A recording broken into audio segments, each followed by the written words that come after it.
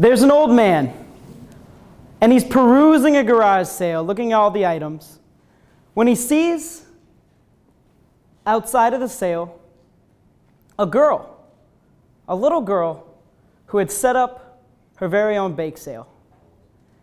And he strides over to her, and she is kind of hunched over, counting the money she had made from the baked goods she had already sold that day. Wanting to get her attention, he pulls out $1 and says, "What's a cute girl like you doing selling cookies?" The girl looks up confused and says, "I'm a dude." That little girl was me.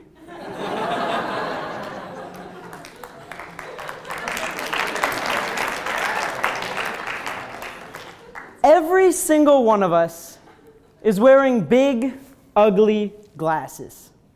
You're wearing big, ugly glasses, you're wearing big, ugly glasses, you're wearing big, ugly glasses. Your ancestors have passed down to you genetics that have shaped the way you think. And your family, your friends, and your culture have shaped the way you act. So let's go back to little girly Nathan. The year is 2005, and I want to ask you a question. Have you ever heard a quote or seen a motivational poster that has just kind of stuck with you? You may have seen it 4 years ago, 3 months ago, 7 years ago, but it has just stuck with you. In 2005, I saw a message on the wall that would change the way I thought forever. And this was during a time that I had just moved from New York to Missouri, and I was trying to make friends, and I didn't understand why other kids weren't relating to me. So before I tell you what that message was, I want to tell you the 3 things I've learned since then that have helped me really understand what the message meant. And the first has to do with evolution. 30,000 years ago, your ancestor was walking through the forest when he saw a predator. It may have been a lion. And his eyes sent a message to his brain, and his brain sent a message to the rest of his body registering that this is danger. His heart started pumping, his pupils dilated, and adrenaline coursed through his body. And he knew at that moment what to do. He ran. And he ran and he ran back to a tribe where he knew he had a family to take care of and friends who would help protect him against predators. Now flash forward 30,000 years.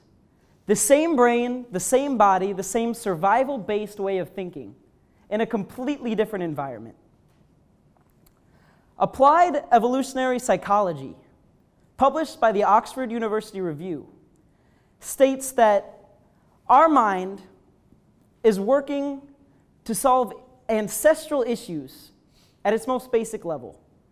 And these issues include finding a mate, they include increasing our status, they include making friends, and they include avoiding danger.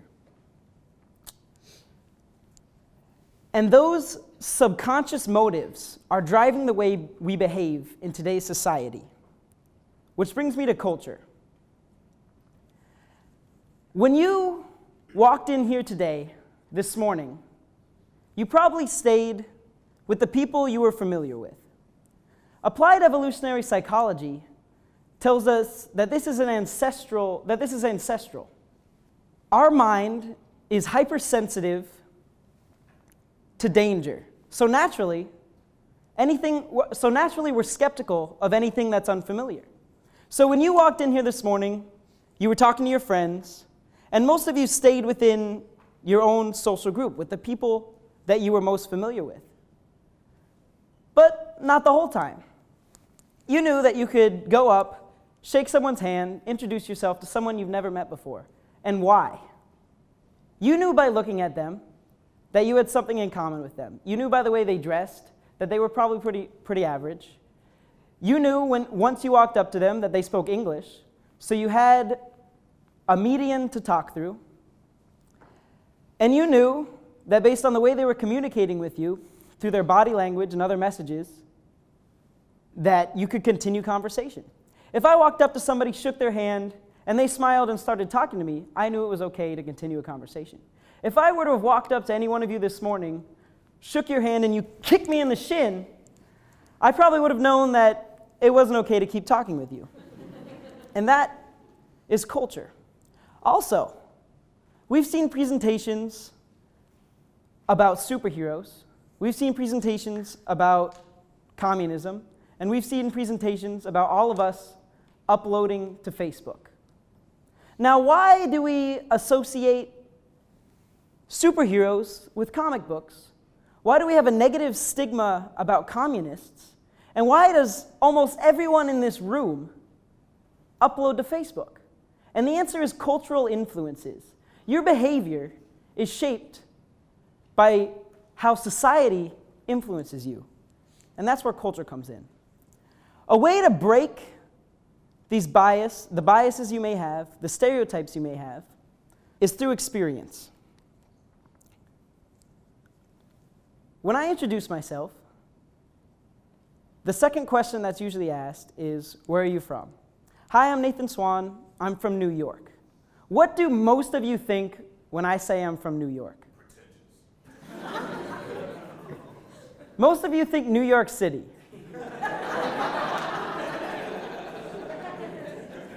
The fact of the matter is, I'm from upstate New York, but most people associate the entire state with one little corner of the state called New York City.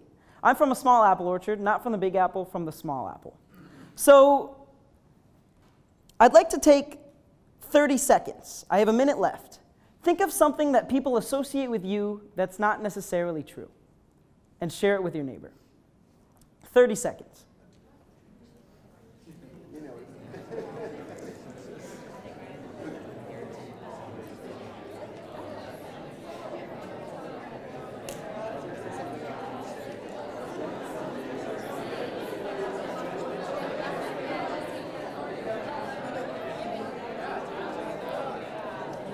4, 3, 2, 1.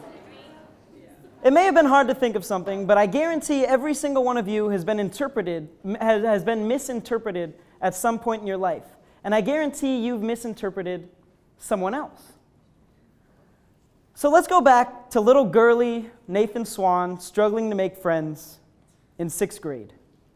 He looked and saw a message on the wall that would change his perspective.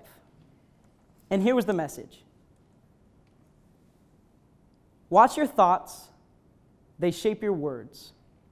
Watch your words, they shape your actions. Watch your actions, they shape your habits. Watch your habits, they shape your character. And watch your character, it shapes your future. Only when we understand that our subconscious drives our conscious can we begin to change the way we think. Only when we understand that the influences of culture have changed our behavior can we change the way we act. And only when we understand that perception leads to judgment can we begin to take off our big, ugly glasses and begin to shape the world. Thank you.